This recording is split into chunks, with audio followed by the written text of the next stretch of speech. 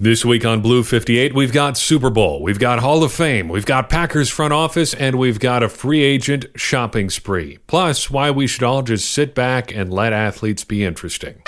Blue 58!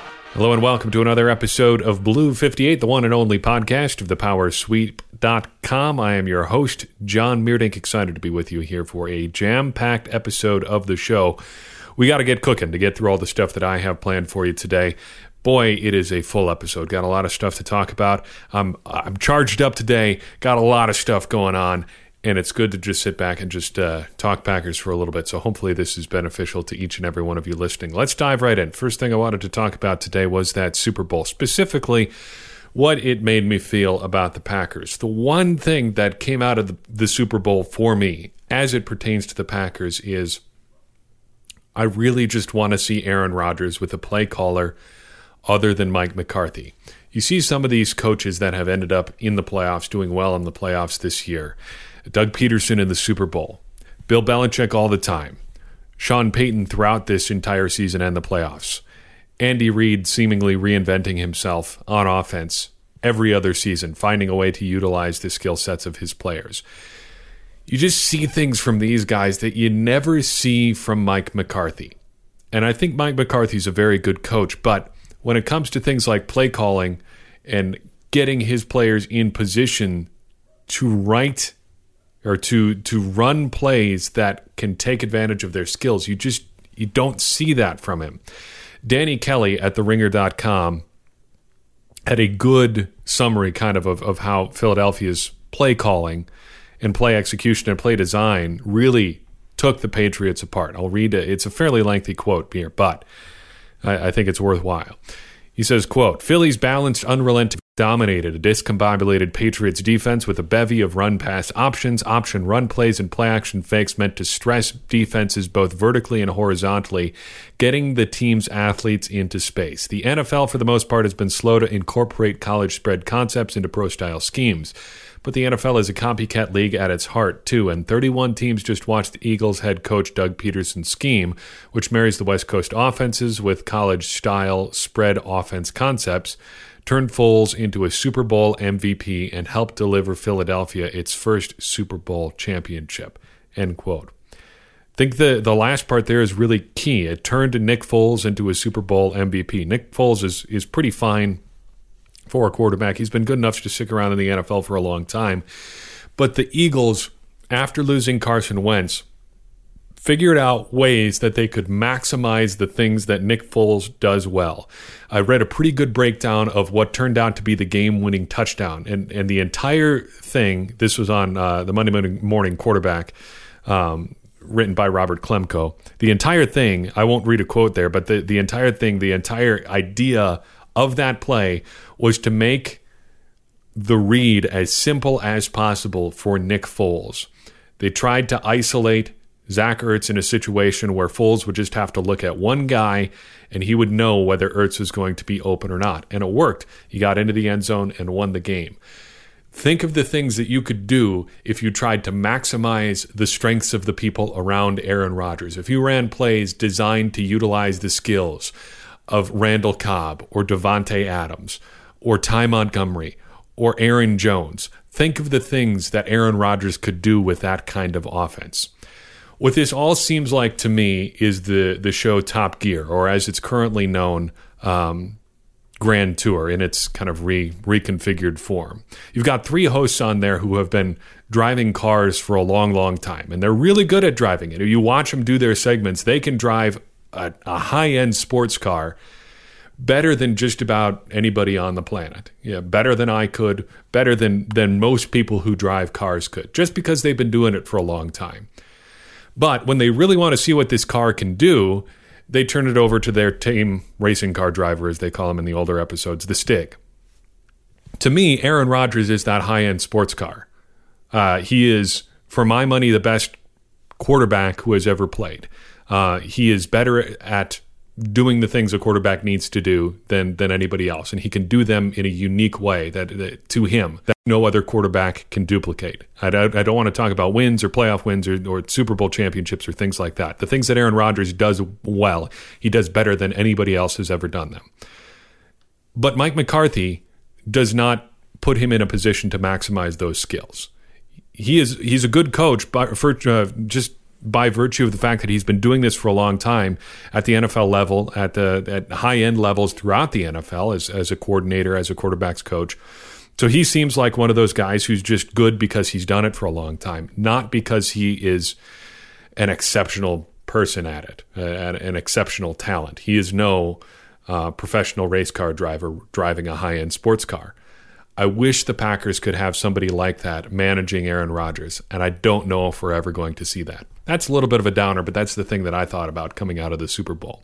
We also got to touch on the Hall of Fame because Packers great Jerry Kramer has officially and finally joined the Hall of Fame.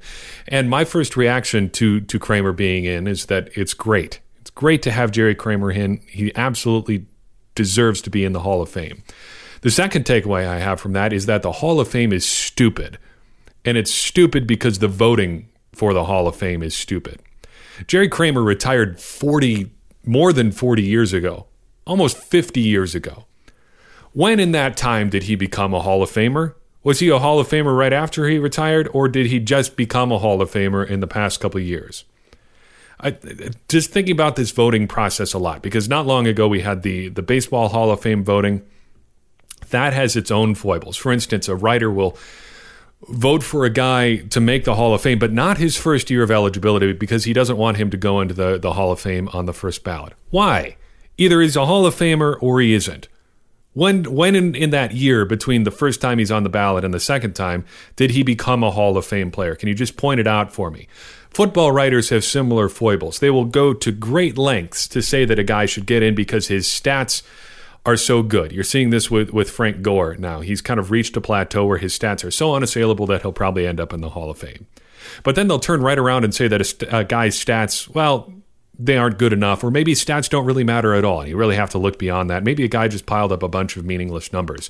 You'll see that argument come up, I think, over the next couple of years with Isaac Bruce, a guy who's put up as many receiving numbers for a receiver who played through the mid-90s into the 2000s as just about you could ask for. Torrey Holt, same sort of situation, teammate of Isaac Bruce's. It's silly because we're using circular arguments. We're using things in different ways at different times, and it all just ends up being silly because all this happens behind closed doors, except for the baseball writers now who have started to tweet out their ballots. But it just comes across as really silly. So how do we fix it? Well, I don't think you can do a couple things anymore. I don't think that you can do the thing where you have these Hall of Fame presentations where you're trying to make the case for a guy who should be making the Hall of Fame. I think you've got a list of guys who are eligible for the Hall of Fame, and it's up to the voters to make up their minds themselves. That's the reason that they've got this ballot. Supposedly they know enough about football to say whether a player is among the greatest players of all time or not. You should be making that decision yourself. You shouldn't need someone to explain it to you. You get out there and do the research. Secondly, you should vote for as many guys as you want on that ballot, but guys will have to meet a very high threshold. 85% of people have to agree that you deserve to be in the Hall of Fame. 90%, 95%, whatever it is, it's got to be high. Because if we're not going to have these presentations, we have to be able to make it difficult to get into the Hall of Fame, because it should be difficult to get into the Hall of Fame. If you're going to have something reserved for these people who are supposedly among the best players of all time, it should be difficult to get in. Finally, I think you should just be a normal candidate for the first 5 years after retire. Then for 25 years, you're off the ballot. You're done. You missed your shot to get in as a quote-unquote normal candidate. But after those 25 years, you're back up as a senior candidate and the threshold drops. But it should always be specified that you got in as a senior candidate, not during your 5-year window. We need to start changing how we think about the Hall of Fame, especially when it's things like eras or when people are getting in. So much of the reasoning is just silly. These fixes will never be implemented. I know that, but it's just silly when you have guys getting in 40 years after the fact, especially a guy like Kramer. He was part of the NFL's first 50 years team, or whatever they call it. They put together that team for the NFL's first 50 years. Up until now, he was the only person on that team that was not in the Hall of Fame. He clearly deserved to be there. But what changed? What changed now? Why is suddenly now the time when he gets in? I don't have an answer for that, and I don't think anybody is ever going to be able to explain that. And I think we've got to fix that. It's silly. We need to talk about John Dorsey for a second, because Bob McGinn is just not letting this go. BobMcGinnFootball.com is his subscription-based website. Gary and I have a subscription to that. I should say Gary has a subscription to that, just so we can kind of keep an eye on what he's doing and respond to it as the need arises. And this is, I think, a situation where the need has come up. I don't know if I could recommend you buying a subscription to BobMcGinnFootball.com. I would say on the whole, I'm not sure it's worth it. I'm glad that Gary is paying for it. I'm not sure if that is something that we are going to continue doing going forward. But he is insightful from time to time, and you do get some behind-the-scenes sources that maybe you wouldn't otherwise get. But in this particular instance, we need to talk about McGinn's ongoing love affair with John Dorsey. About this time last year, McGinn dropped a column, maybe a little bit later than this last year, but he dropped a column saying that John Dorsey would be a great fit for the next general manager of the Packers. Well, since then, Dorsey's been fired by the Kansas City Chiefs and hired as the new general manager for the Cleveland Browns, close to the end of the season. In fact, Cleveland did it in such a way that it kind of prevented anybody else in the league from ever really getting a shot at him because, he was not employed, and they made a GM change midseason and were able to pick up John Dorsey. Since then, John Dorsey has really put together a front office that is basically Green Bay East. He's got Alonzo Highsmith and Elliott Wolf, who I remain convinced is not going to be there very long, but they've got him there. So 3 guys with Green Bay connections working in Green Bay or Green Bay East. I had that in my notes as Green Bay East. It's Cleveland. That's where they are. They're going to rebuild the Cleveland Browns, and they're probably going to do it pretty quickly because Cleveland's got a bunch of draft picks high up in the draft, and they've got $100 million in cap room to spend this offseason. That'd be a pretty desirable job, I would think, and John Dorsey probably well within his rights to want that job. But in this column that McGinn wrote, he contends that Dorsey was basically sitting around waiting for the Packers to call, in Door County, no less.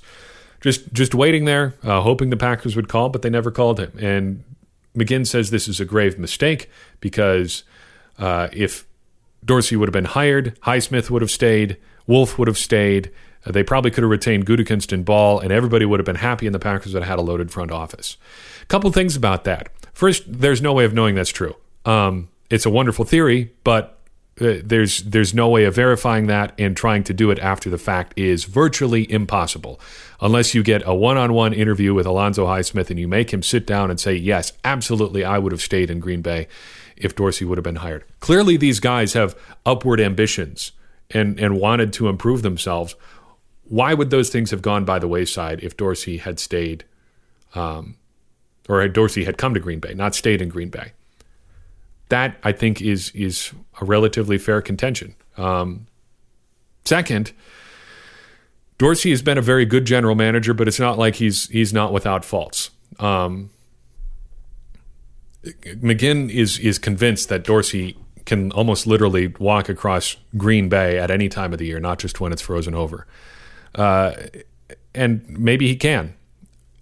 But the weight of the evidence does not necessarily bear that out. Let's talk about what we know about John Dorsey. During his time in Kansas City, he put together a lot of good but not great teams. He probably benefited from playing in the AFC West, which has, let's say they've been inconsistent over the past few years. He's put together defenses that have been pretty good, but again, not good enough to get them deep into the playoffs with any kind of regularity. He's put together an offense that regularly failed to get its receivers into the end zone, partly because their receivers were no good. He gave up 2 second-round picks for Alex Smith, and Alex Smith was the best quarterback he could get his hands on. Finally, John Dorsey got fired pretty much by a guy that he hired himself. He's such a strong personnel executive that he couldn't even hang on to his own job and was usurped by a guy that he brought in to be his head coach. I mean, obviously I'm making a case and stacking the deck against Dorsey, but McGinn is doing the exact same thing for Dorsey. And the bottom line is that we just don't know that John Dorsey or Brian Gutekunst or anybody is absolutely a sure thing. We have to wait.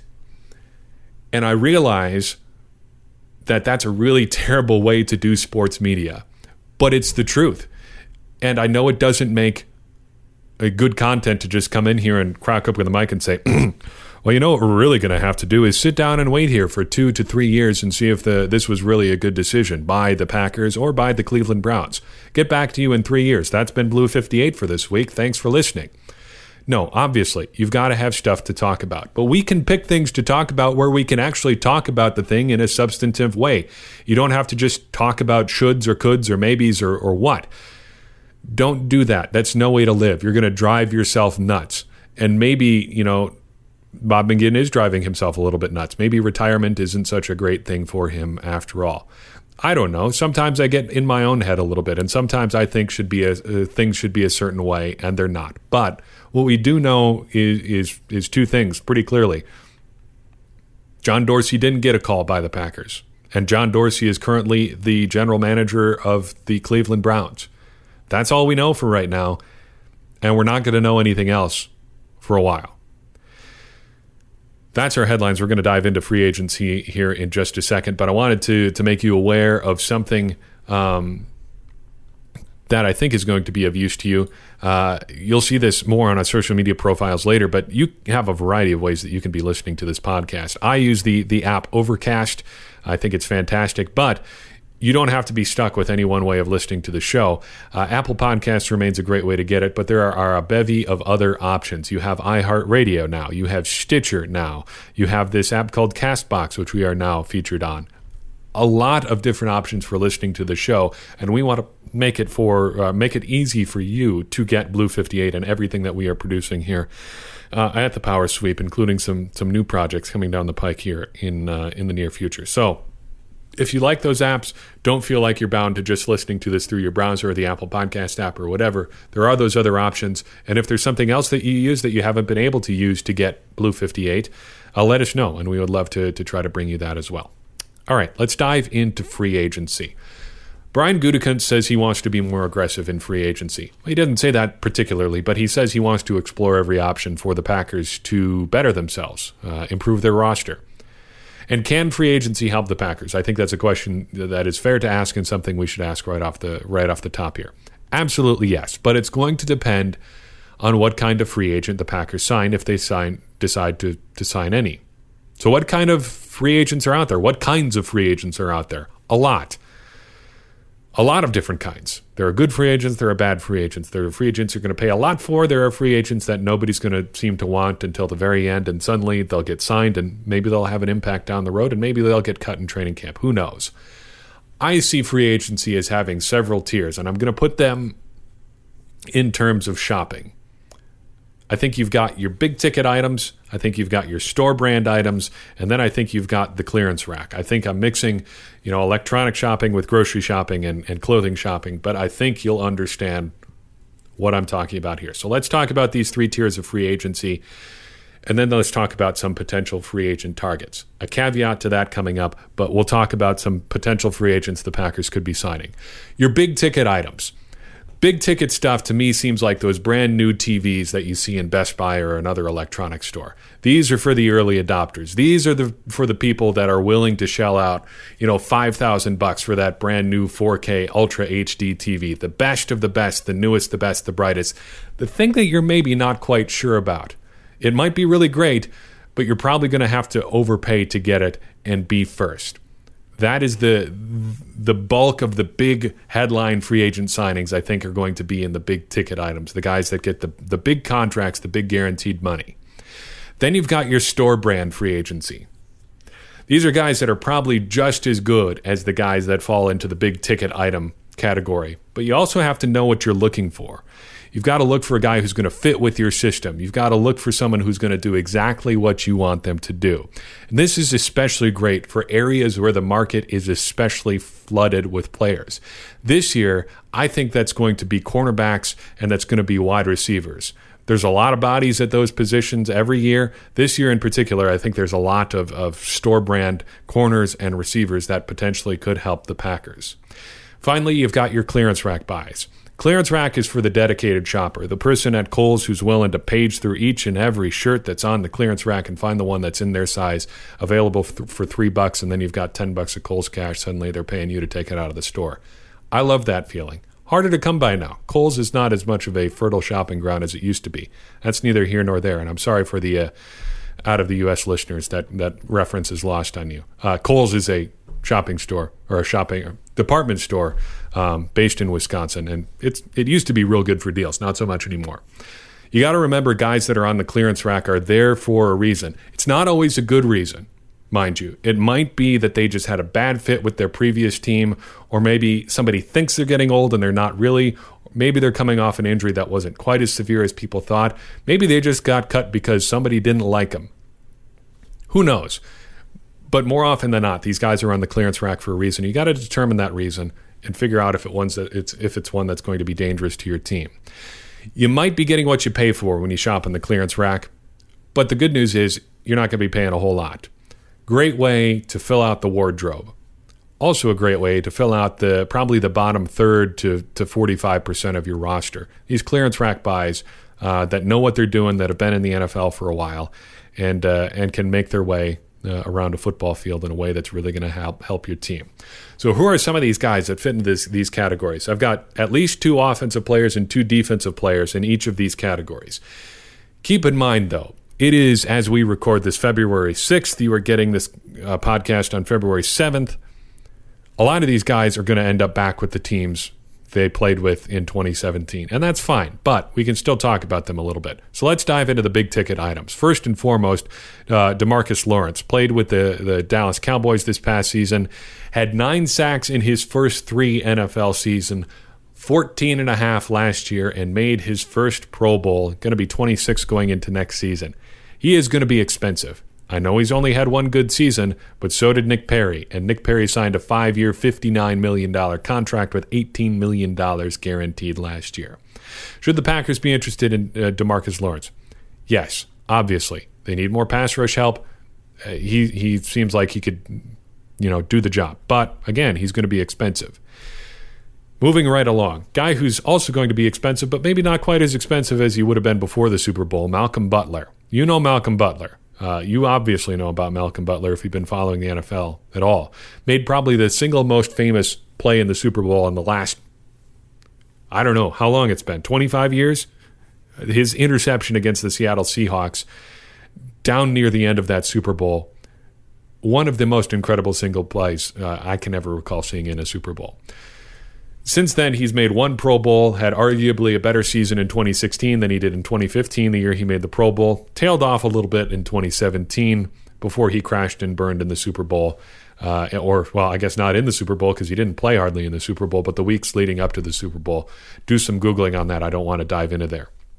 Best comp for him, probably the top end of the cornerback market last year. A.J. Bouye signed a 5-year, $67 million deal with the Jacksonville Jaguars.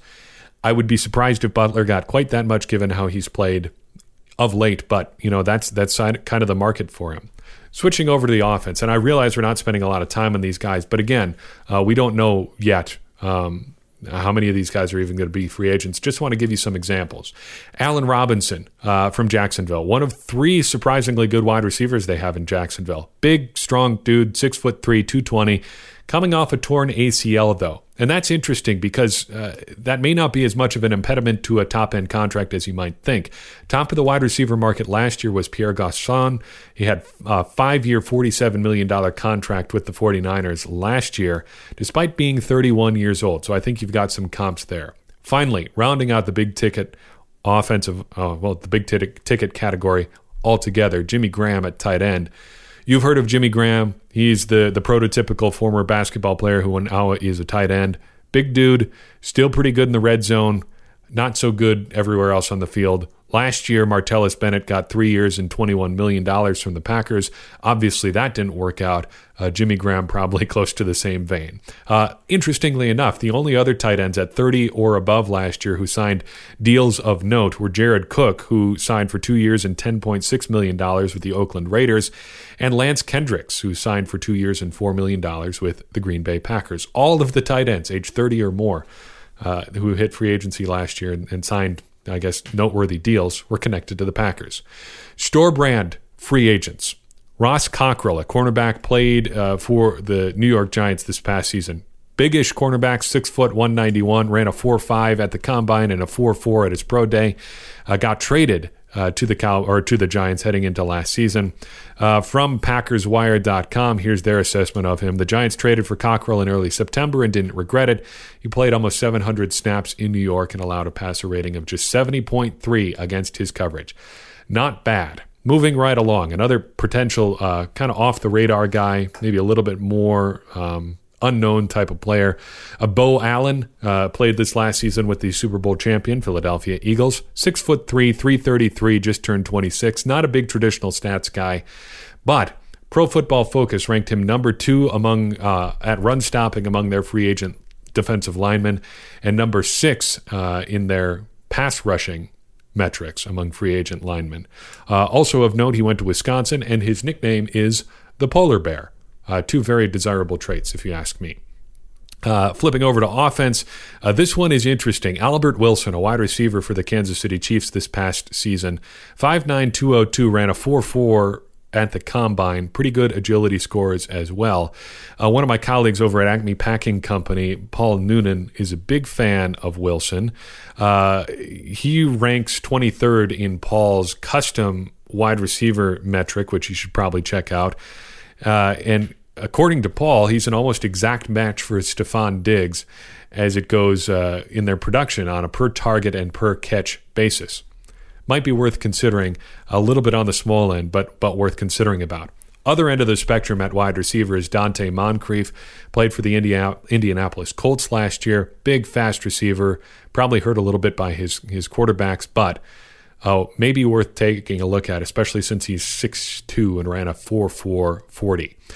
Clearance rack free agents. This is complete speculation. I don't know if any of these guys is even worth a contract, but these are the sort of guys that have helped their teams in the past couple of years, maybe more than people realize, and could be, that sort of bargain basement opportunity. Junior Gillette. He has played for 2 teams since he turned 26, and that is worth pointing out because he's had 2 Achilles tendon injuries since then. His age 26 season was with the New Orleans Saints. This past year, his age 29 season was with the Washington Redskins. He's been productive, was especially productive before he tore up his Achilles, and was productive in limited reps last season. But, Achilles injuries, he's going to be 30. Some big questions there. Bonus here, Tramon Williams or Prince Amukamara at cornerback. Some questions about both of them. Tramon Williams is 34. Amukamara's 28. They've both done pretty much everything you can do in the NFL. Both have concerns. Obviously, Williams with his age. Amukamara has not been real productive in terms of interceptions, but both are relatively solid if you set the expectations right. Flipping over to offense, Terrell Pryor. Bet on himself last offseason. Turned out to be a bad bet. He's as athletic as they come for a receiver. Big guy, 6'4". Reportedly was interested in the Packers when he was making that switch to wide receiver, but the Packers did not come calling. Maybe worth a shot to see what he can do. The Packers don't have any receiver that's remotely like him. Yes, I know Jeff Janis is approximately as athletic, but Jeff Janis, maybe like Terrell Pryor, is probably not an actual NFL wide receiver, but could be worth a shot.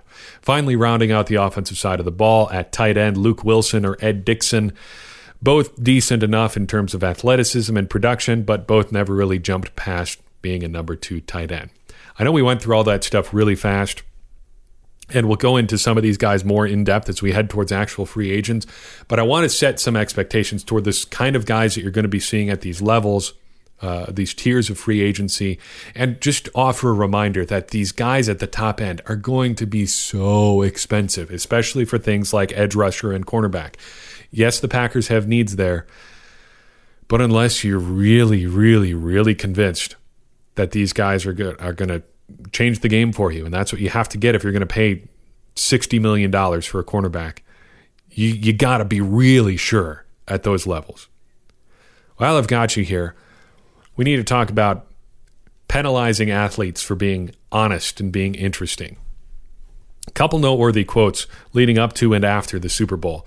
Aaron Rodgers commenting to an AP reporter that he would love to play into his 40s like Tom Brady has done, and he realizes that he might have to leave Green Bay to do it, just because that's the nature of these businesses and players move around. You wouldn't think that's a terribly noteworthy comment, because I think it's a truth that pretty much everybody understands. But that was picked up by the slow news cycle of the time leading up to the Super Bowl, and suddenly Aaron Rodgers is talking about leaving Green Bay. You see the headlines all over the place.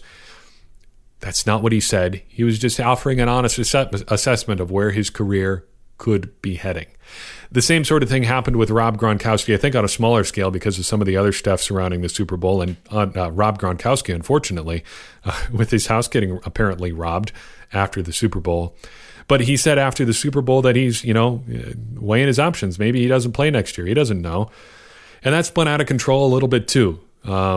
For some reason, people didn't realize that he had just lost the Super Bowl like 15 minutes earlier. Ryan Russillo said on his podcast, the water was barely dry from the shower that he took after the Super Bowl. And people want to make him make substantive comments about the future of his career. Can we give these guys a break?